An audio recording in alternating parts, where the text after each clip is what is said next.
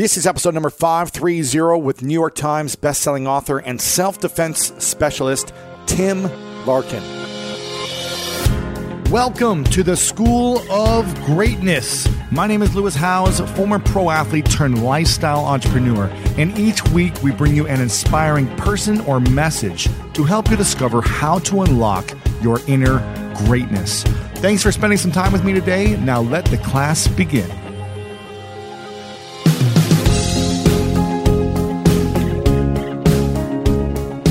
Winston Churchill said, "Danger, if met head-on, can be nearly halved." Welcome, everyone, to this episode. Tim Larkin is in the house, and he is America's leading pro-victim rights and personal safety advocate. He was named the 2011 Self-Defense Instructor of the Year and simultaneously inducted into the Black Belt Hall of Fame. He is a former military intelligence officer. He was part of a beta group that redesigned how special operations personnel trained for close combat. He has a 25-year career and has trained people in 52 countries in how to deal with imminent violence. He has trained military special ops, special law enforcement teams, celebrities, high-profile business leaders on how to use physics and physiology to injure any humans trying to attack them. He is a highly sought-after speaker as well as the media's go-to guy on self-defense and victims' rights. And his new book is out. It's called When Violence is the Answer. Now, most of you might think that violence is never the answer, and I like to believe that as well. But I also like to believe in having an insurance policy and to being prepared when someone does come out an attack at your life. When there is a scary situation and you feel nervous and fearful and not sure what to do. And half the battle is really being mindful of the situations you're putting in. And Tim will go into more about that. And some of the main things that we'll cover are how to handle our most innate fear when someone bigger than us is dominating us. Also, how women respond to violence training versus men. Why the more you study the tool of violence, the more peaceful your life actually becomes. The social differences between normal people and predators, and why you should look where no one else is looking in your business. Very excited about this one. Tim, again, has a wealth of information and knowledge and has been a part of this world for many, many years, studying it from the biggest predators in the world, why they want to be attacking others, and how to make sure that you set yourself up to not be in that situation. And if you enjoy this episode, please take a screenshot, tag me on your Instagram story. I try to respond to everyone over there if I can. I'm always over on the Instagram trying to respond to people. So take a screenshot, post it on Instagram story or your Instagram page. Tag me at Lewis Howes there on Twitter, Facebook. Let me know what you think. Let me know what's coming up for you. Let's have a conversation. This link is lewishowes.com/530, and you can check the full show notes out over there as well. All right, guys, without further ado, let me introduce to you the one, the only Tim Larkin. I don't know about you, but when around 3 p.m. hits, I find myself craving the right refreshment to get me through that mid-afternoon slump. New Pure Leaf Zero Sugar Sweet Iced Tea is full-flavored sweet tea, but without the sugar and the calories. It might take several bottles for you to believe that a delicious sweet tea can really have zero sugar and 0 calories. But you know what they say, life is full of surprises, or in this case, full of flavor. New Pure Leaf Zero Sugar Sweet Iced Tea. Try it to believe it. For 20% off your next 12-pack, head to Amazon and use promo code 20PureLeaf. That's promo code 20 PURELEAF for 20% off.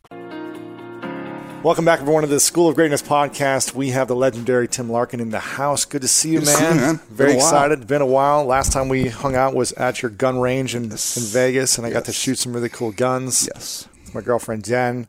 And it's good to see you here, man. And I'm excited about... Love the place, man. Thank you. And I'm excited about this topic because I think it's timely with a lot of uncertainty, especially in the U.S., but around the world with all these different bombings and attacks and just people feeling unsettled in general. You are one of the leading experts on violence and self-defense in the world, and you've got this book out called When Violence is the Answer, Learning How to Do What It Takes When Your Life is at Stake. Make sure you guys pick this up right now. Amazon and everywhere books are sold. Now, why we were just talking about this before we started. Most people, you were saying, don't feel like they need to protect themselves, or they need to like take training on self-defense. Is that what I heard? Most people, until they get an attack or something happens, they feel like they don't need it. Yeah, it's what happens. It's a misunderstanding. So most people think, and not even the idea of violence. They think the idea of training for, say, self-defense or something like that it's really reserved for the physically elite. You know, they see something like the UFC, and they see some of those amazing athletes, and they say, well, geez, I can never be that. So therefore, there's no reason for me to train. Or they go the opposite route, and they say, well, I'm just going to buy a gun. You know, that's the extreme. Or pepper spray. They're going to default to a tool, you know. And the idea is, you know, what makes us, you know, so amazing, what makes us so dangerous at the same time is the human brain. And so it's the idea of engaging your brain first and training your brain. And understanding the principles of violence. And you have to specifically say violence, because when we say fighting can be a lot of different things. You can fight with your friend, you can fight with your mom, you can fight with, you know, it's a very vague term. Mm-hmm. When you say violence, everybody knows what you're talking about, you know, and that's the idea. That's really what we're worried about. We're worried about another human being, a bigger, faster, stronger human being dominating us. You know, that's probably our most innate fear. And yet we have got to the point in our society where this subject has become so taboo that the only people that have access to it really are the predators, or say the first responders, in a very different manner. The civilian population, the ones that are most affected by violence, have basically been told, hey, don't worry about it. You don't want to train. You don't want to do these things. You know, just obey the laws. You know, right. You'll be okay. Comply. You know, we'll get here. Well, that's just not the case. We're seeing that more and more. And you see extreme examples like, you know, some of the attacks that we've seen lately where people are using vehicles or using knives or using very low tech, you know, violence with intent, and people really don't have an answer to it. And so the idea is my big goal is to say it's okay to study the subject of violence. It's all right for us to look at it. It doesn't make us violent. It doesn't make us criminal, you know, but it is a life skill everybody should be aware of. Yeah. Yeah. I'm going to ask the ladies in here, have you guys ever done any self-defense classes? One time at girls' camp when I was like 15. One time at girls' camp when you were 15. Have you? No to self-defense. No self-defense. Now, do you think this should be a requirement for everyone, you know, not just women in general, because I think those are the individuals that probably experience more attacks or susceptible to more attacks in general, at least in our society. But do you feel like it should be a requirement for all women and for all human beings, whether it be in grade school or middle school or high school, at some point to go through a basic training self-defense class, or when violence comes class? Yeah. Yeah, I mean, and people get skewered for this. You know, we had the former Miss America when she accepted. She's a Miss Nevada, and when she got up there, she said, "Hey, I'm a black belt in Taekwondo, and I think every girl should, you know, learn how to defend herself." You know, just a very vanilla statement. Yeah, she got skewered. She was told that no, you know, you're telling women that they should learn how to protect themselves rather than tell men that they shouldn't be attacking women. I understand that. You're both. I absolutely understand. It's just like, you know, I don't think anybody should, you know, like, this is your studio. I don't think anybody should come in here and rob your studio and take all of your stuff. Yeah. But that doesn't mean that you don't lock your doors. Exactly. You know? Yeah. And so there's some reality you have to put into this. Mm-hmm. And with women, I think the subject is just explained wrong to them for the most part. They're taught as a lesser citizen in it. You know, the men, they know how to take care of themselves. Hey, honey, we're going to teach you this way. Male or female, when we train, you know, women, I find women to be better students. They don't try to muscle things. They have a very clear understanding. They use the technique better, probably. Very much so. And the interesting thing about women versus men is, you know, you and I have had to navigate intermale aggression. We've had to navigate locker room, you know, stuff where we communicate. Guys communicate sometimes with violence. So we have that social violence that we have to say, is this social violence or is this the real thing? Women don't have that. When they experience violence, it's the real thing. Therefore, their ability to react once properly trained is, you know, pretty instantaneous. Because they're not roughhousing a lot and experiencing just... No, they know if a man puts their hands on it, and it is men. Men are the threat to women. Men are the overwhelming majority of incidents involving, physical Really? violence. And that is the biggest threat to women is a male, using violence against a woman. And Do we know the statistics yearly, at least in the U.S., of like how many domestic violence or whatever violence there is? we had, I had the latest statistics in my last book. I just I don't want to give those because it's a couple of years ago, but Right. I did this book a while back. The telling thing for me was I was with, a mutual friend of ours, Tony Robbins. Yeah. We were at an event, and Tony being Tony, he goes, it's a couples event. And he basically asked the crowd, he said, listen, I'm not saying that anything was about to happen or you really felt that. He goes, but I'm saying in the last week, has an incident occurred where you felt there was a potentiality for violence. There was a potentiality for you to experience a violent situation. In your relationship or in life? He just put it out like Yeah. that. Probably less than 5% of the men raised their hands. Mm-hmm. Okay, last week. 95% of the women had their hands up. Really? Just maybe walking down the street or just feeling a Yeah, weird... it was, getting in an elevator, unfamiliar male comes in there. They're far more, women are far more aware of violence than men for the most part, the potentiality for violence. Yeah. And what's interesting is they also are the most difficult to get in to take training. Why is that? They've been told to society, it's not, first of all, it's not, ladylike, you have that aspect of it. We're getting kind of past that. And then a lot of the training is not really geared towards women. If I have a woman, we have to assume the threat's always going to be bigger, faster, stronger, male or female, if we're facing something. Women, though, are constantly put in situations where they're supposed to try to compete on athleticism and strength in certain situations in combat sports. Yes. What we need to do with women is train them to understand how to injure the human body. Injury to the human body, which is a differentiation. It's putting an injury on the human body that takes away the bigger, faster, stronger aspects of things.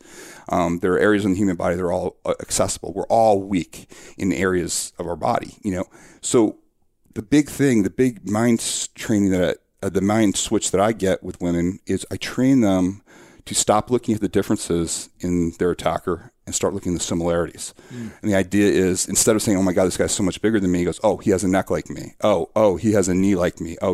She starts recognizing right away all the points that are going to, she can go directly to and get a result if her life is on the line. Yeah, neck, all of that. knees. And so, and it's that's the biggest difference in when you're talking about, using violence to protect yourself is you have to be able to recognize the similarities in the human body and go after those and ignore all the differences, Sure.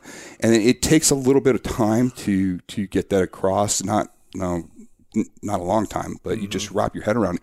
Once you make that switch, it's amazing.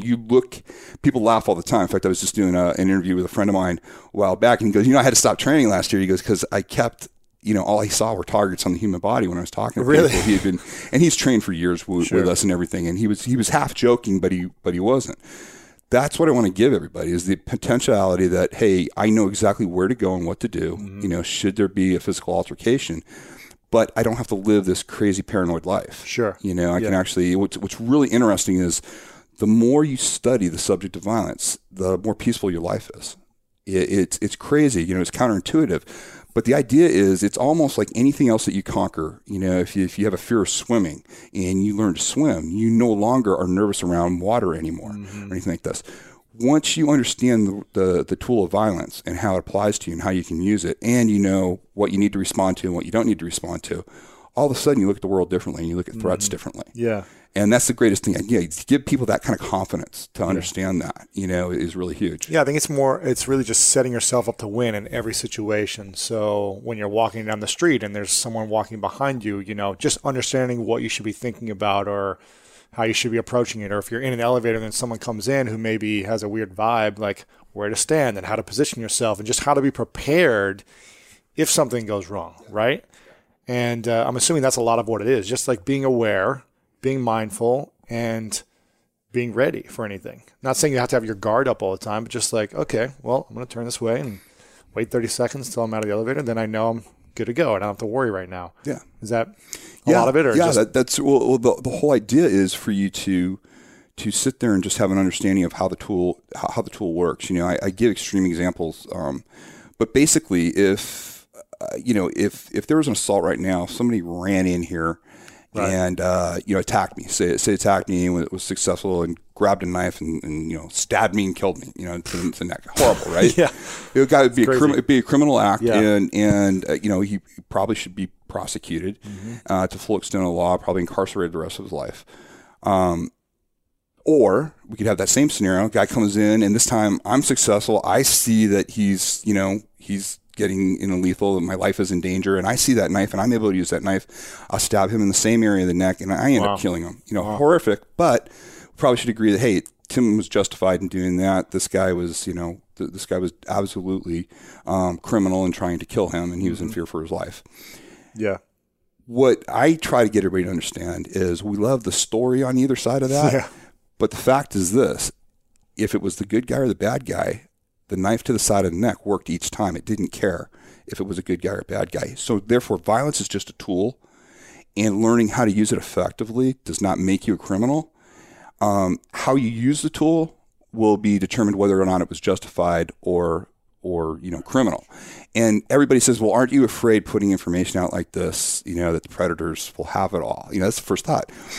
I understand where they're coming from, but the sad truth is, and the scary fact is, they don't need it. Yeah, they don't need it. They already got it. Yeah. The people that really need it are, the good people that are out there. Your folks that are listening right now, I would say the majority of them need this information. Yeah, I would say probably 90% of people haven't gone through self-defense. No. I'm just assuming, but maybe I'm wrong. A lot of the fault of that is our industry. Our industry puts it out like, there's a lot of machoism in the industry. There's a lot of guru, follow the guru. It's not really client focused. We try to be very client focused. Everybody's human machine is different. You're taller, she's smaller. We work with everybody's human machine because it's a very personal thing, and everybody's human machine can get a result. But if you sit there and the whole thing is about, hey, look like me, or I'm going to put you in these really difficult scenarios that basically are going to break your confidence. It's going to make the instructor look good, but it's going to make all you're going to come away, if any of your training is such that the only thing you can come away and say, oh my God, my instructor was so amazing. He was great. That's bad instruction. Sure. It really is about, hey, what can he get you to do? And that's my goal. My goal is whenever I come in contact with anybody, by their end of their time with me, what did they come here with, and what did I have them leave with? And that's the most important thing. And that's a very hard thing because there's lots of things I would love to show people. Yeah. And it's fun. A lot of the fun stuff that I like to do is beyond most people's coordination. It would take me too long to get there, but I can make them effective very quickly. You don't have to be, an amazing athlete to be effective with the tool of violence. Yeah. Let's just say people listening are never going to take a self-defense class. Yep. But they're listening here, and you've got a few minutes to share with them some basic training, verbally or if they're watching on the video. What would you say are the main things they should be focused on when they feel an attack, hand-to-hand, no weapon, but just a physical attack? In it, this is hard to, I guess, put parameters, but just in a normal setting, normal violent setting. The one thing that I would absolutely tell everybody to do, and it's going to sound like a pat answer, and it's not. Pay attention to the nonverbal cues. Pay attention to your situations, and I'll tell you, I talk to everybody that's had, as I told you, 70% of people come to me after the fact, after violence has already affected their lives. Because they don't want it to happen again. They want to be ready for it. Yeah, they want. It's kind of like everybody buys a burglar alarm after you've had the break-in, right? Type thing. I can't undo what's already been done, but I can give them principles and methods to make sure that it minimizes the chance of it happening again. One of the things that I've learned is when I walk people back, people normally will come to a point to where I felt uncomfortable here, but socially it would have been awkward for me to do X, Y, or Z, so I continued on. And then by the time it got to here, it was already, we're talking about, like you're saying, hey, hands-on physical. If it gets hands-on physical and you have nothing in the toolbox, I can tell you, hey, do whatever it takes, but you don't know whatever it takes. You haven't thought about that. So yes, you're going to, if somebody is putting their hands on you and you're facing grievous bodily harm and danger, you need to be able to physically protect yourself. Most people, though, can avoid 99% of those incidents by following all these nonverbal cues that we get. Our body communicates to us in much different ways. Fear, sensories. Yeah, all these things. And be okay with being embarrassed. Be okay with looking, ridiculous. Better to look ridiculous and be alive. Absolutely. I had a friend's wife who she was a teacher. She was a PhD, and she was finishing up before she got her PhD. She was finishing up at grad school one night. She was parked on the third floor. Her friends were parked on the second floor. Her friends said, "Hey, we'll drive you up. Drop your car." It wasn't too bad. It was like, probably 9:30 at night. It was in San Diego. And she was like, "Oh no, there's no reason." Even though there's a sketchy guy that was walking around in there, and she felt bad because she thought maybe she was judging this guy. So she lets her friends go to the car. She comes up. Now, luckily, she's one of my instructor's wives, and she had been through not a lot of training. She'd only been through like one of our weekend programs, and it's like 2 years prior.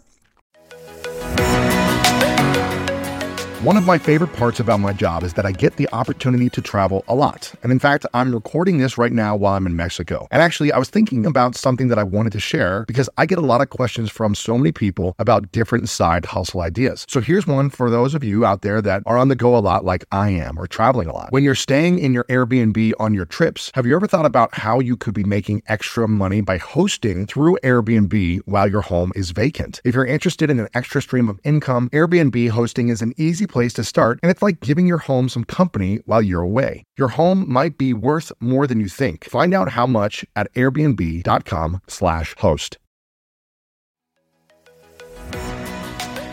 When you get a new car or a new home, your first reaction might be to say things like, "Oh yeah," or "I can't believe it," or "Booyah." But what you really want to say is the one thing that can get you the help you need. Like a good neighbor, State Farm is there. State Farm is there with the coverage you need for your car, your home, and even boats, motorcycles, RVs, and other things that matter to you. With a State Farm agent, you know someone is there to help you choose the coverage you need. With so many coverage options, it feels good knowing you can find what fits for you. And when you need ways to get help, State Farm gives you options there too. In person or on the phone with your local agent or on statefarm.com, where their award-winning app State Farm lets you do things your way. So when you need help protecting the things that matter most, remember to say, like a good neighbor, State Farm is there.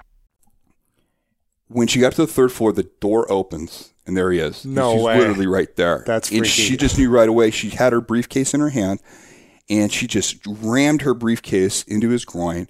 And then she was able to hit him in the side of the neck. Now, she's a little woman. She was like 5'1", and this guy was much bigger.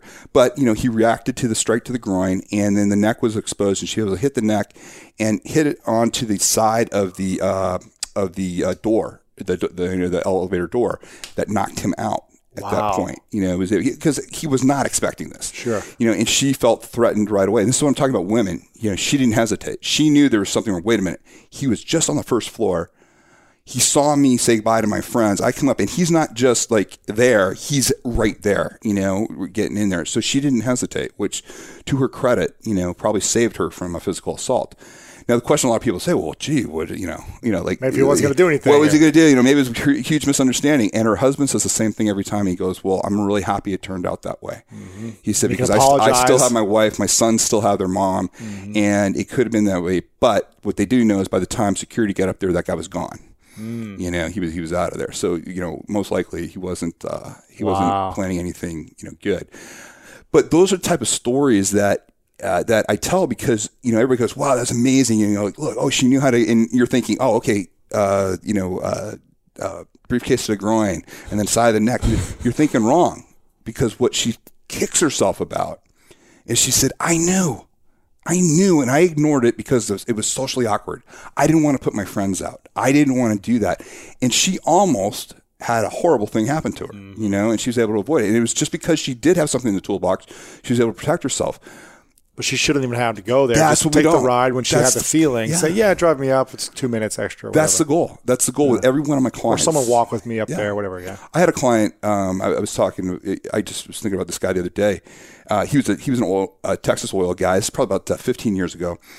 Big dude. And just, you could tell, former Texas A&M football player. Yeah. He just liked to go to honky tonks and get in fights. He's just one of those guys, a brawler, like not a jerk, but he was looking for fights. He just thought it was fun.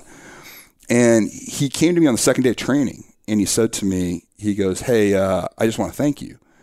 And what are you talking about? He said, he goes, I called my wife this morning, and I told her, I said, just after the first day of training, he said, I am so lucky all these years that I didn't inadvertently injure somebody, irreparably and get myself in real bad trouble and be in jail. He goes, and conversely, they didn't run into somebody that was a true predator that could have easily killed me on that. And he goes, I just want you to know you don't have to worry about me anymore. And his wife was crying on the phone, it was there, but it was a complete behavioral change, because when you show people, like people come to me all the time and they'll say,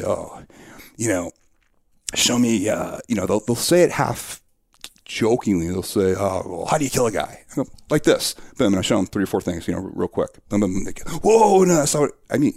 What scares them is it's so easy. Yeah. The human body is very fragile. I mean, we have tons of articles of 2 guys getting in an argument, one guy pushing the other guy braining himself, and he's dead. Okay, so in the back of his neck or his head. So that idea of, when you're talking about just pure violence, it's extremely easy to injure somebody. So they'll say something like that, and then they'll want to back off. And they'll say, no, I just want to hurt him just enough. I just want to do it. To get away. And the problem is, there's no guarantees when you cross that physical plane. With adrenaline and power. You don't know how it's going to act. I mean, I show videos all the time in training where I'll show the epic bar brawl, where there's 2 guys just slugging it out, and it's horrific. They're really going at each other. But at the very end, they both walk away, and it's one of those type of deals. Then I'll show another scenario, looks very similar at the start. One guy hits another guy. That guy hits the floor, cracks his head, and he's dead. This guy's facing manslaughter now. Wow. And it's over like that. The same exact type of scenario. It was just luck of the draw that one didn't happen. And so you ask yourself all the time, you go, was that necessary? I talk about the idea of looking at an event 3 days from now. Is it going to really affect you? Before you want to take that action, like on a road rage incident, guy cuts you off, especially, here we're back in LA again. For me, I brings back some amazing road rage stories, from living here. But that urge, before you do that, you go, are you willing to take the consequences of this? Yeah. Because what you think is going to be maybe just a verbal or a gesture exchange could easily have you run off the road and somebody coming at you for physical violence. It's happened. I've had many of those people show up in my training. Wow. And are you prepared for that? And does it pass the 3-day, the 3-day test I talk about all the time is 3 days from now, if you're sitting in a jail cell, about this event saying, okay, was it worth it? At that point, did you really feel your life was in jeopardy and that you had no options and that you were devoid of choice and you had to take action? Very few things meet that threshold. Or the other aspect I ask is, 3 days from now, you're 6 feet under in a grave and your family's lost you and everything. Yeah. Again, do either of those things meet that threshold?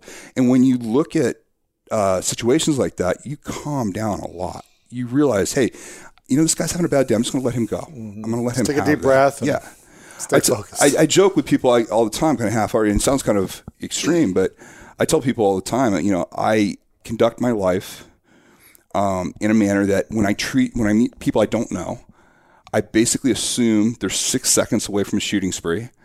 And I don't want to be the one to trigger it. Yeah. And so what does that mean? It just means all the things that you talk about all the time, how to live a great life and how to be that person to that unknown person, even if they're a little bit aggressive with you or something. Yeah. Quickly, if you can say, hey, like people talk about this all the time, something as simple as a guy getting aggressive with you or something, you just interrupt them and you just go, hey, I'm Tim. Yeah. Hey man, nice to meet you. Sorry about what. As soon as you say, "Hey, I'm Tim" or "I'm Lewis," all of a sudden you're a person now. Yeah. And it kind of does pattern interrupt. But people don't do those things. People let their egos get away, and women are not immune from this. Women, especially on the road rage incidents, they get really. They get something about getting behind that wheel that they just get very, very free with their gestures. Sure. And unfortunately, I've had a lot of them, have incidents where and that's what motivated them to come for training. Yeah. On that. So, the physical is an absolute must for people when I have them. I want them to experience the physical because I want them to know what it takes if they ignore everything. Mm-hmm. So if you're going to ignore that uncomfortable feeling and you're going to let that social awkwardness keep you from getting yourself out of that situation. Okay, now I'm going to show you what it's going to take to get out of this, because once it crosses the physical threshold and this person is coming at you for grievous bodily harm, you're going to have to do some very straightforward things to take care of yourself. Yeah. And do that. And what's interesting is when I kinesthetically link it in with training, then they hear the preventative, the stuff that we've always heard. Hey, don't do the, don't go to the ATM at night. Don't, all those things that you've heard a million times, but you still do whatever you want to do.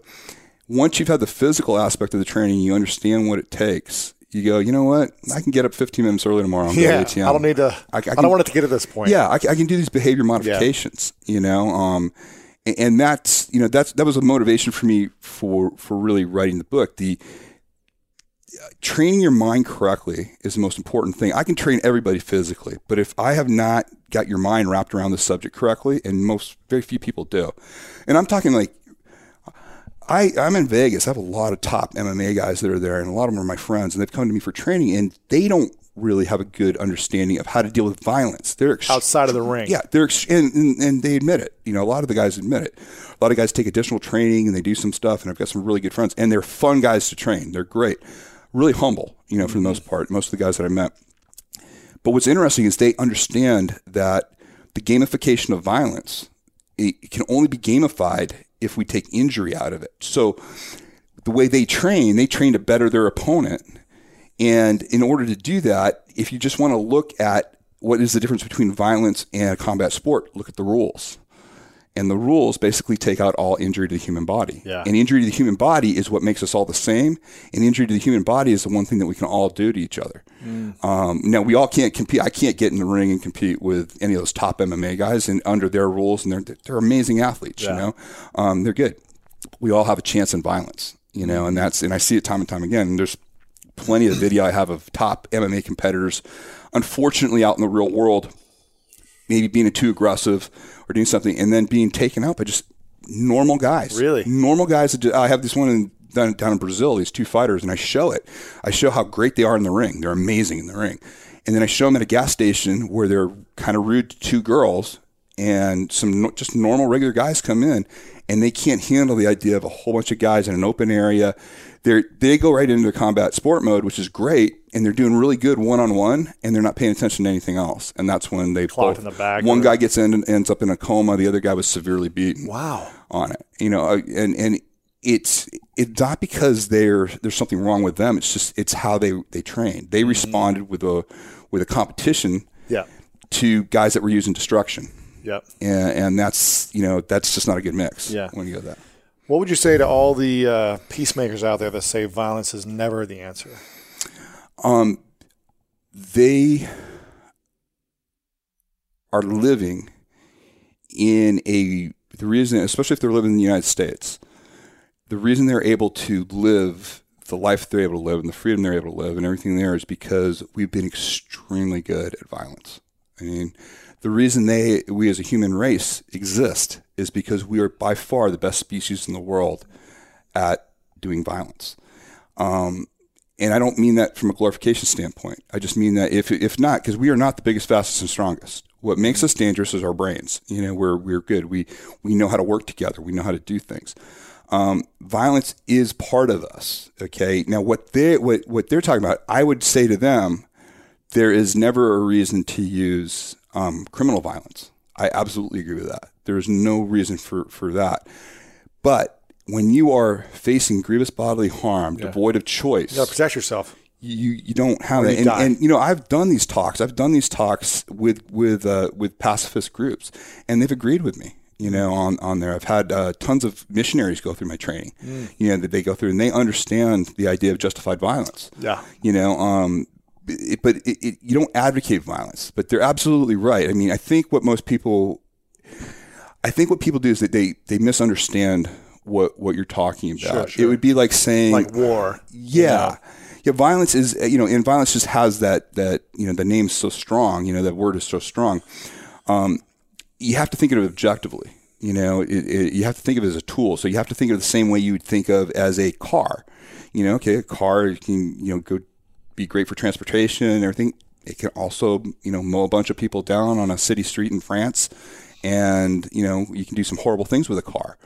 But the car itself isn't the problem. It's how the car is used. And so violence definitely has a place in our society. And it has a place in us as civilians, as law-abiding citizens. The tool of violence is absolutely something we all should have. Just like we all should have a fire extinguisher. I mean, the fact that people have, say, a fire extinguisher at their house, or they've bought flood insurance, does not mean that they're trying to bring a flood into their life, or they're trying to bring fire into their life. Sure. What they're doing is they're saying, hey, I realize there's a potentiality. It's rare, but there's a potentiality this might be happening, and I've taken action. I'm going to have to do this class soon because I've got, a ton of life insurance policies, disability insurance, business insurance. Even though I'm like, do I really need to spend this much money on this thing that I may never use? Yeah. But I'm also like, would I regret not having it if something did happen to me? Right. If I did get injured and I have all these expenses in my team, would I be pissed at myself for not having the disability insurance that would cover my salary for the rest of my life or whatever it is for that term that I'm out? And that's the way I look at it. Would I regret it not having it? Like, if I didn't do the training and I got injured, would I regret and say I should have done the training? Yeah. Unless you feel so confident in your abilities to like take on something. And I'm a big guy, and I've been in fights before, but I still think that I need the training. Like, even though I haven't done it yet, but I'm going to come and do one soon because it's just good to have a couple little extra tools. Like, you never know if someone's coming at me or what to look at. What's the thing that you always look at when you're walking down the street when you see other people? Are you looking at their hands first to see if they're like clenched or if they got something in their pockets or if they're... It's communication. Body language in general. Body language in general. I talk about antisocial aggression and asocial violence. So, the big tattooed biker who's obnoxious at the bar, he's not the guy I'm worried about. He's doing a display. He's protecting himself. He's letting everybody know that he's the guy. And as long as you give him his social distance, he's fine. He's not the guy. But you look over in the back and there's the small Latino gangbanger who's in there, and he's just quietly slipping the knife out. He's got something. While everybody's paying attention to this guy, and this is the guy who really, because he's not going to let you know. He's truly a predator, and he's going to be asocial. There's going to be no communication on that. And so that's what I train people. When we train in total silence. And so, I'm across from one of the best MMA gyms in Vegas and stuff. And the guys are great over there, and I like to go over there, and I lift weights over there. I love to watch the training. Yeah. Some world-class guys are there all the time. Awesome music. Love the way the guys train. The guys are always training. They go at it, boom, and after a good takedown or something, they help each other up, and it's really cool. Go over to my place, no communication, no music. People are no talking. Really? No talking. And if somebody's down on the ground, not because we're not violent with each other, we're not like hurting people, but if you get knocked down on something, I'm not going to help you up. Why is that? I'm not going to do it because it's not going to be there in the street. Yeah, nobody's going to be there giving you a helping hand. No, they're going to be stomping on you or something like that. So what I try to do, and what people tell me that has made the biggest difference in their life, it's not the strikes I show them, it's not the fact that I show them where to go, which is all important stuff. Don't get me wrong. The physical awareness. Training. It's the fact that I recognized when it went asocial. I recognized when there was a lack of communication. And all of a sudden, oh, wait a minute, this guy's not communicating with me anymore. He shut off communication, therefore he's about to take action at that point. And that's what saves people's lives. It's kind of having that instinct, that awareness, being aware of your surroundings. Yeah, we've done that. And the other thing, I do training manipulations where I'll have everybody wear a ski mask. And the reason I have them wear a ski mask is because we get caught up in the social. And what's amazing with people is I'll show them all these areas of the human body to get a result. But prior to me doing the drill, they'll all be going basically for, some sort of a head shot, some sort of a head communication shot or something like that. And there's many good targets here, don't get me wrong. But that's what they'll be focused on.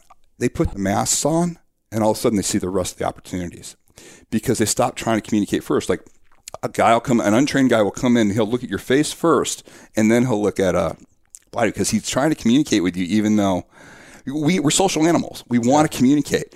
The predators, the ones that we have to worry about, are the ones that know how to exploit that. Mm-hmm. And they'll get you to communicate while they're taking action. Boom. Yeah. And that's really what you have to learn how to manipulate. Wow. Have you ever been in a situation where you missed the cues and you had to defend yourself? Oh yeah. Yeah. I've had situations where, and what has been lucky for me, the great thing that I tell my students all the time is there's nothing magical about me. I've been 25 years of doing this stuff. I'm a world-class master close combat trainer. I've trained just about every type of elite unit there is out there. Mm-hmm. I've done it all over the world. Done knives, 52 guns, countries. weapons. Done all that stuff in there. I literally walk out this door right now, catch a pipe to the back of the head. I go down just like everybody else. Exactly. I'm not immune to it, you know? And that's the great thing about it. It's like, what scares everybody is also what should encourage everybody. This works on everybody, and understanding how to manipulate it, it's there. Now, the great thing about people that I train and somebody like myself is they have to get it right. And that's the great thing. People have, for the most part, when they're doing violence, they have lousy accuracy and lousy follow through, and so they don't get a true injury to the human body, and that's where you can, that's where you have the ability then, to respond and take advantage of that, because it's the person that gets the first injury that usually, ends up, being the dominant, person in the equation there at that point. Whoever's going to win with violence. And it's strange. It's another difficult part of the subject in the book is the one thing that we have to switch when we're looking at acts of violence is one of those things where there's nothing to learn from the victim's perspective. And that's a hard thing for us, because when we see an act of violence, we empathize with the victim normally. Yes. And we want to say, how could the victim have undone the situation? And that puts us behind the 8 ball at that point, and that's something that's something that's hard in training people to look at an act of violence from the successful use of the tool side. Right. Is it's one of the more difficult tasks I have for people, but once they do it, it completely changes the way they look at things in the tool. Well, you talk about the brain being the most powerful weapon. Why is that? Because everything starts at the brain. The brain will go where the brain, your body will go where the brain tells it to go. So if you tell yourself, I have no chance, I'm in it. Brain says, cool, you don't. You're done. Give up. Or if you say, you look and go, oh, throat, I can get the throat. And then the brain says, cool, I know how to do that. I'll do that for you. Boom. But it's just amazing. It's how we talk to ourselves. You talk about it all the time when you have some of the great people in here talking to them how to use your brain. They're just using it for, either business building, personal development, or something like this. Health, yeah. The biggest, the most, I don't want to trump everybody, but I'm telling you, the thing that'll affect your life more than any of that, you can get more money. You can rebuild your self-esteem. You can do all those things. Violence comes in your life, man, you can't undo it. So if you can train your brain to understand violence and to how to respond to that and how to really protect yourself. What I want people to do is I want to protect themselves. When they see an act of violence, I don't want them to do things that are going to make them an easier victim. An easier thing. What are some of those things? Like looking at an act of violence and looking at it like, oh, look at this poor guy. How could he have undone that? What I want them to do is what the predators do. I got to work. There's a whole section in here of the work that I did with corrections and talking to a lot of the top prison gang members through these guys and learning how they look at violence. Violence for them is a very different subject. Yeah. Violence for them is like an entrepreneur looking at they study cash flow. They study it. It's precious stuff, and so they have to get it right, because violence allows them, like how we a good sales and marketing campaign can fill our coffers and can give us, the cash runway that we need. Yeah. For them, that cash runway comes from the successful use of the tool of violence. It allows them to control drugs, the yard. It allows them to control the streets. It's extremely powerful. So they're very judicious in how they look at violence, and they're very utilitarian. So they don't look at it from an opinion standpoint. They look at it from a result standpoint. What works. So when they were showing these prisoners acts of violence, not one time did they ever see themselves from the victim's perspective. They always saw themselves as the person using the successful tool. They identified with that person, not just because they're violent, because that's the easy thing. Oh, well, they're violent guys and they're saying it. No, they understood when the environment that they're living in, they can't afford to look at anything other than the successful use. They don't want their brain to associate it with anything other than the successful use. And what they do is they'd say, oh, yeah, that was good work. That guy did good work. The alphas, they go, yeah, that was good, but I would have done this, and they improve upon it. Now, you sit there and you go, wow, that's really harsh. Is it any more harsh than a world-class golfer visualizing, his putt? He's going to sit there, he's going to visualize. He's on the fairway to tee to fairway, fairway to green, and one putt. Yeah. Okay, on there. He doesn't go, tee to the jungle, jungle to the beach, and I'm going to 4-putt. Nobody visualizes that. What's going to get the best result in that situation? And so the same thing with violence. When you look at it, you want to look at it from the successful use of the tool. it's hard because of the subject, and that's why I do it. And this is why it's controversial, and this is why I got to give it a little brown. They allowed me to write the book that I've been wanting to write for some time, because I think this day and age, we are so inundated with acts of violence that we just don't have answers for. Yeah. And we look at these situations and we don't have anything in the toolbox. We've been told there's nothing we can do, which is a lie. 100 years ago, you and I, one of the things that you and I would have to do, and the reason I say you and I is because it was mostly men back then that do it. We were not complete in our training, in our ability to have a family and go on until we knew how to take care of ourselves. Mm-hmm. And it was, self-defense and self-protection was just an inherent rite of passage almost. And then it was expected of you. You're expected to be your own first responder, not a brutal person or anything like that, but it was expected that you knew how to protect yourself and your family and your assets. That's gone away. We've outsourced that now to a great point. And like I said, because we've been so successful and we have such an amazing country, that we don't have to deal with a lot of physical violence like our grandfathers did and other generations had to do it. Doesn't mean that we're any less violent. That's the one thing everybody has to understand. People, will sit there and quote these statistics. And I see there's actually a really good motivation guy who I can't think of his name, but he did a really good video. But the video is, we're living in the safest times ever, and blah, blah, blah. And he's giving all these quotes. The murder rate's this, this, and this. I'm saying, yes, the murder rate's that way, but you're looking at the wrong items. Murder rate being down isn't because we're any less violent. It's because our medical technology has gotten better. So an act of violence that would have killed you 5 years ago, saves you now. We now can respond faster. We have better medical technology. We save them. But is that act of violence any less violent? No, it's just a manipulation of the statistics at that point. And so we are not any less violent. I was in Australia, I think about 8 years ago. And one of the guys pulled me aside in Victoria. Victoria is kind of where they have their FBI academy. And, they were all saying how Australia, we're very peaceful in Australia. We're very peaceful. So this guy he goes, I want to share this with you. And he pulls out this study that they did. And of the 5 cities in Australia, if you added them all together, it would be a little bit bigger than New York. So it would be kind of one of our bigger cities, on there. It would by far be the most violent city in the United States by quantum leaps and stuff. Wow. It's just because it had been spread out all over the country that, they didn't really look at it. He goes, we're really looking at this. He goes, now we have strict gun laws. We have all these other things. He said, but you can't stop. He basically said that. He goes, you can't stop the human brain. The human brain is what, if you have the intent to do violence, you will find a way to do it, which is what's scaring everybody with all these latest attacks. These latest terrorist attacks that are coming on. One of the terrorism experts, Walid Fares, came in and he announced I think it was during one of the European attacks. He said, we're seeing it. He goes, it's the one weapon that we can't defeat.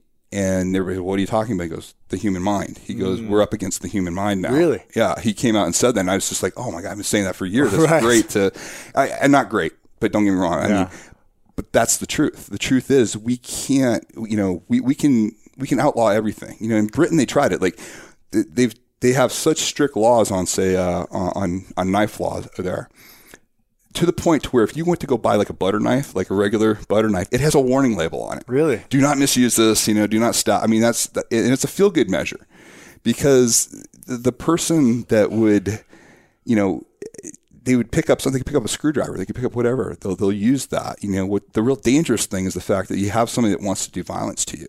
And what's really scaring us now is this idea of just using everyday tools, everyday things like cars and stuff like that, and just attacking, because now we're seeing that, the human mind, if it's given opportunities, which by studying, when I went in and I studied all the prison gangs, you see how innovative they are. I mean, these are guys literally with nothing. And they're able to cobble together things and create weapons and do things in environments that you and I just can't imagine it could ever happen. Yeah, I mean, I remember hearing stories of my brother when he was in prison for 4.5 years, just the crazy stuff that would go down, from inmates in the yard or at night or whatever. It's just I would never want to be in there. Let's just say that. No, I mean, in the times that I was there, I had a grudging respect. And I have to say this carefully because it sounds like I'm glorifying these guys. Yeah. But I had a grudging respect when I studied some of their training methodologies. And I don't mean training methodologies just there, but training methodologies from even an entrepreneurial standpoint. The books they read, all the same books that every entrepreneur reads. There'll be like 48 Laws of Power.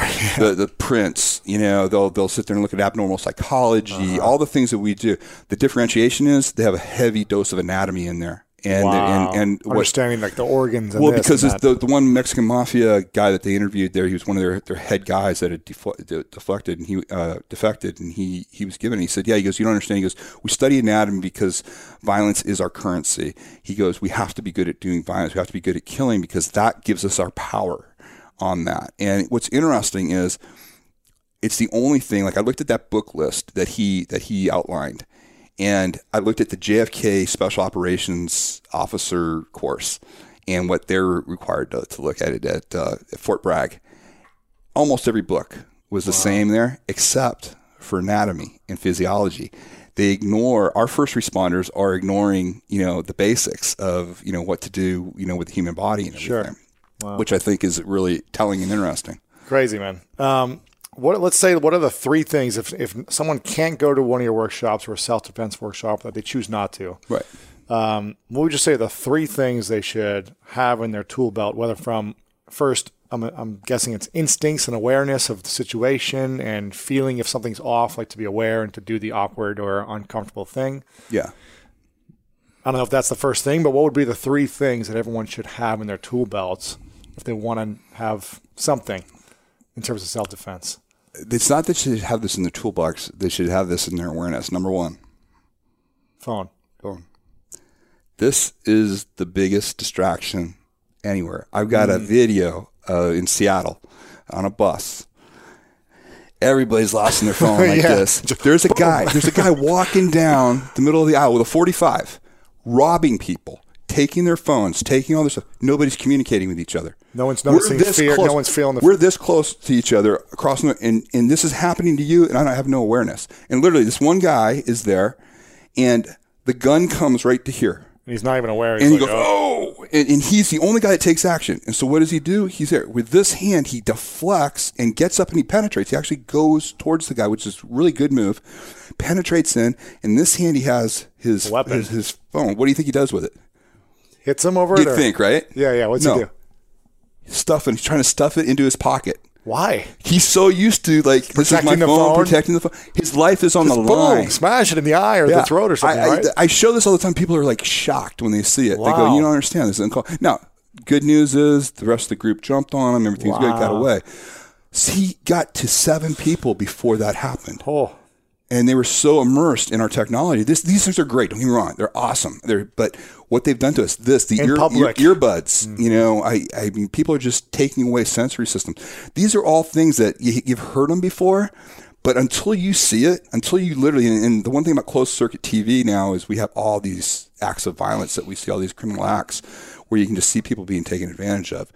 That'll cut down probably 95% of it. And it's hard because we're so used to earbuds. We're so used to and we like that privacy. We like to be able to get on to a subway or something like that and not have to talk to anybody. You just that's the case. Keep your eyes open. Yeah. And so that's probably the number one thing I can tell everybody is it's taken us over at that point. Then I would say, the general awareness thing is the other thing, is just paying attention to your gut feelings on that. And the third thing is checking your ego. Yes. And what I mean by it's so easy, and we live in a world where we assume we know what the other guy's thinking. We assume we're on the same page. And I come from a world, because of who I see in my clients, where I understand, no, we actually live in a world that's full of disproportional responses. And so you and I might think we're in a verbal altercation and we can say something, and I can start using expletives with you and I can, hey, MF or whatever. And that's okay for me because my friends and I talk like that to each other. It's not okay with you. That with you, that is a real threat that responds with an overwhelming source of violence at that point. I heard an interview with actually one of our friends, Ryan Holiday. And he was talking in one of his books. He was talking about the fact that he said, he was talking about the gang members. And he said, this gang member, he's tagging. He's responding because somebody crossed out his tag. And he said, if he just lived a higher life, if he could do that. And I was thinking to myself at the time, and I talked to Ryan about this after, and Ryan said, God, I didn't think about it that way. what he doesn't understand is what most people don't understand is we see a mark being X'd out. He sees, oh, my ability to make money and territory has just been challenged. If I do not respond to this, I'm going to lose this whole section. And this is it. This is how I make my money. This is how I live. This is how I survive. And not only that, they're going to come after me if I show weakness at that point. So what to you and I seems as a ridiculous, paint war that's going on, to them has real meaning. Wow. And so it's all context that you think about it. We can avoid so much by not playing into that and not allowing our egos to get with us. And I get it, man. When I was a young guy, I responded to a lot of things I shouldn't have. When I was there, I was overly confident. I was in the special operations community. I was doing intelligence work. I was in South America. I thought you had all the answers. Yeah. And so I did some dumb things when I came back, and I let my ego get the better of me. I wanted to show off. I wanted to show people how good I was at fighting and stuff like this. How's that feel when you got a stab in the arm? Yeah. Well, it wasn't until I lost one of my friends that I realized it's over like that. It's not worth it. Yeah. Doesn't matter how good you are. No, and over what? Recently I heard there's a great MMA commentator, former heavyweight champ, Boz Rutan, hilarious guy, great guy. But he told a story, and I thought it was really telling. I really had a lot of respect for him telling the story. He was in Amsterdam, I believe it was Amsterdam, and he was at a bar, and these guys were giving him a hard time, and he suckered into it, and he went out back, and two of them jumped him, and he beat the hell out of them. And he knocked the one guy down, boom, he knew it. The second guy, he really hit. And the guy hit his head. And Boz ran. And he tells about a terror-filled night in a hotel room where he was literally kind of covered in the other guy's blood, just thinking the police were going to come get him. And they did. And he conveyed that. They got him. He was fine. He was fine. The guy was there. There's no conviction, nothing or anything like that. Wow. But Boz knew, by the grace of God, that it was, and he realized, oh my God, it wasn't, not only was it not worth it, it would have taken everything away from him. His whole life would be over. Yeah.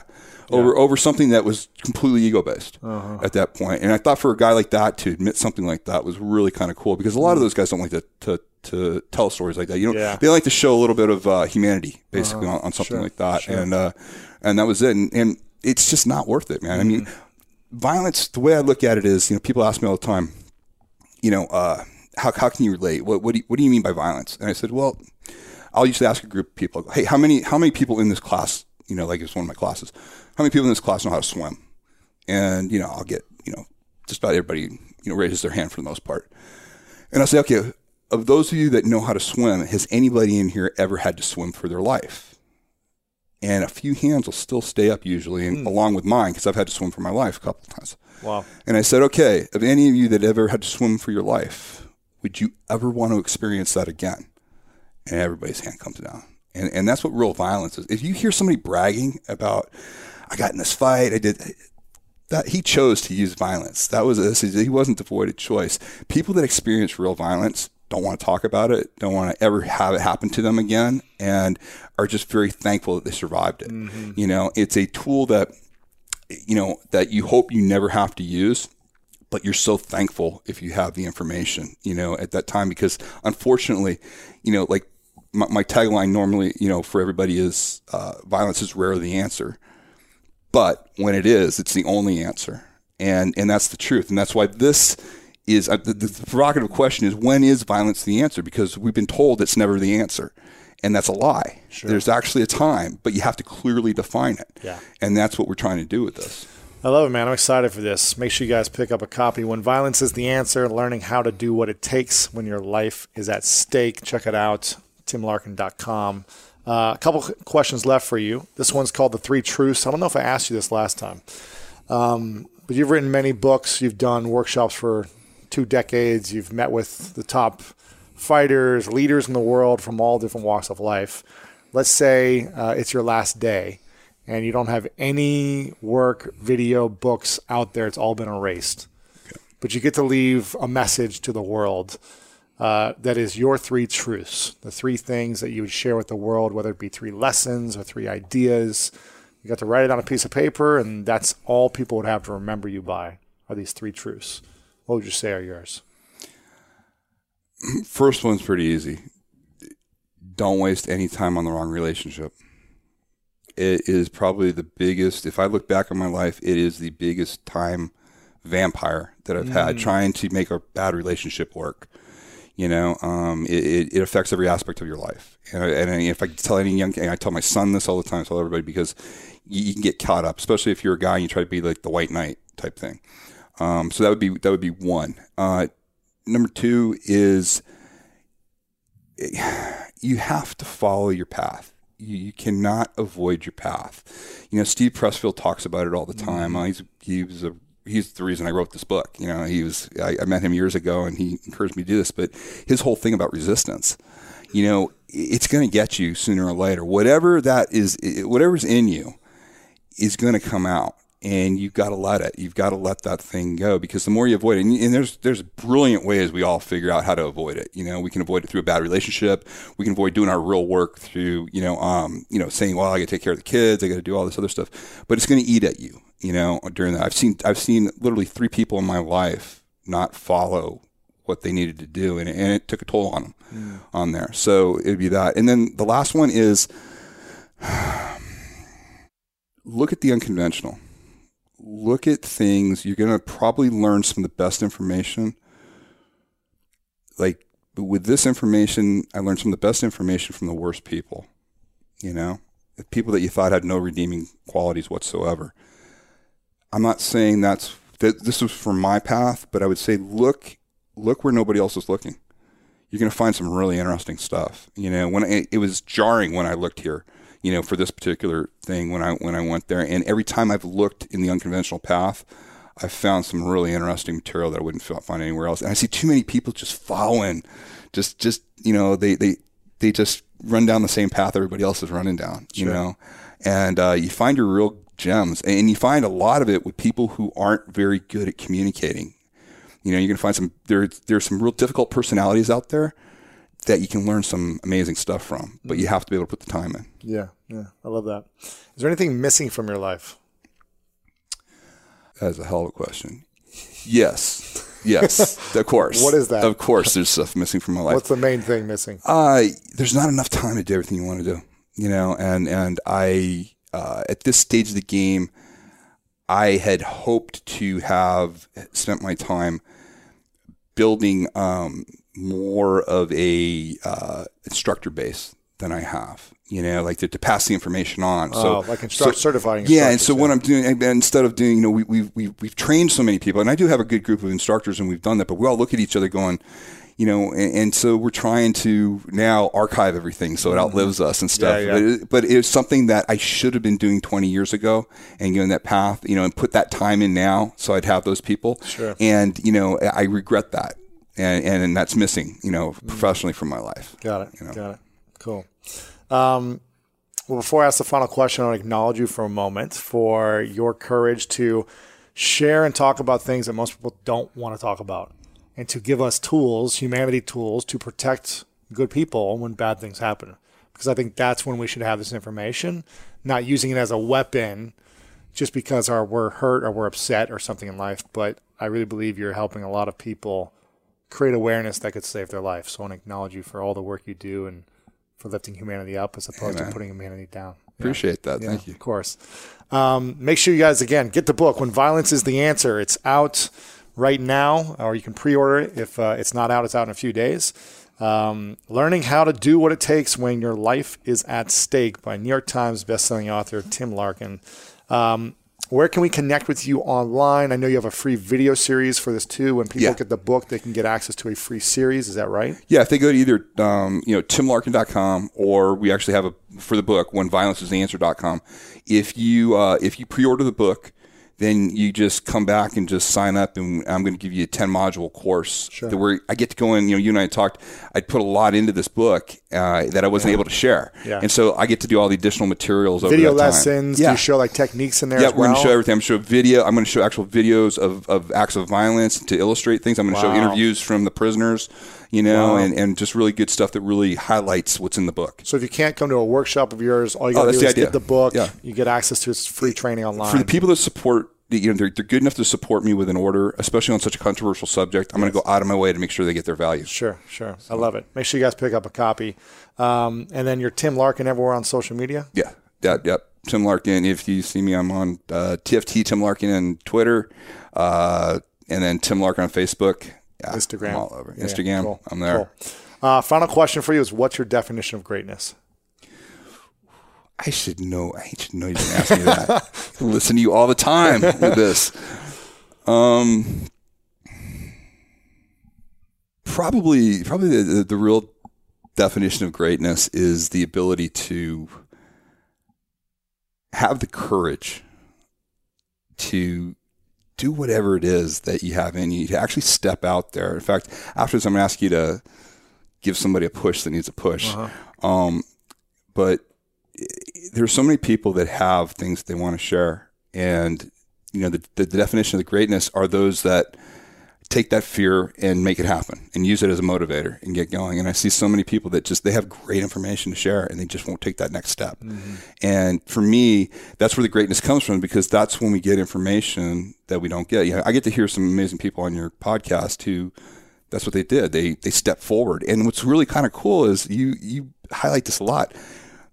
The other good thing is you find out these are normal people. These are guys that have the same fears as we all have. I mean, that's really what I get out of listening to your show all the time, is the story behind the guy and the fact, or girl, and this fact that, hey, they're normal people that have normal challenges, normal fears, and none of that stopped them from taking that next step. And to me, that's just, if you only get one shot at life, that's the greatness you can give. That's it. Tim, thanks so much. You got it, brother. Appreciate it. Good seeing you. There you have it, my friends. I hope you enjoyed this one. And if you did, as always, share it out with your friends. Let them know. Spread this information of greatness so others may benefit. If you have a friend in your life who you think could use some extra information on self-defense, or if you've had someone go through something like this before, make sure to share this out with them. Just send them a text, send them an email with the direct link, lewishowes.com/530. Or if you're listening to this on your podcast app on your iPhone or Android, just click on the share button and send it to a friend right now. Always tag me on Instagram, Twitter, Facebook at Lewis Howes, and let me know what opened up most for you. I'd love to continue the conversation over on social media. And make sure to check out Tim's new book. Again, When Violence is the Answer. Make sure to check it out because there's some powerful stuff in there. In my opinion, violence shouldn't be the answer, but sometimes we need to defend ourselves. We need to make sure that we set ourselves up to win and really just be aware of our surroundings. Sometimes people are going through a challenging time in their life and they make dumb decisions. And you want to make sure you set yourself up to avoid those decisions that they make, where you don't have to be violent because you're mindful of your surroundings, your environment, and you are supporting yourself and being safe. I hope you enjoyed this one. As always, you know what time it is. It's time to go out there and do something great.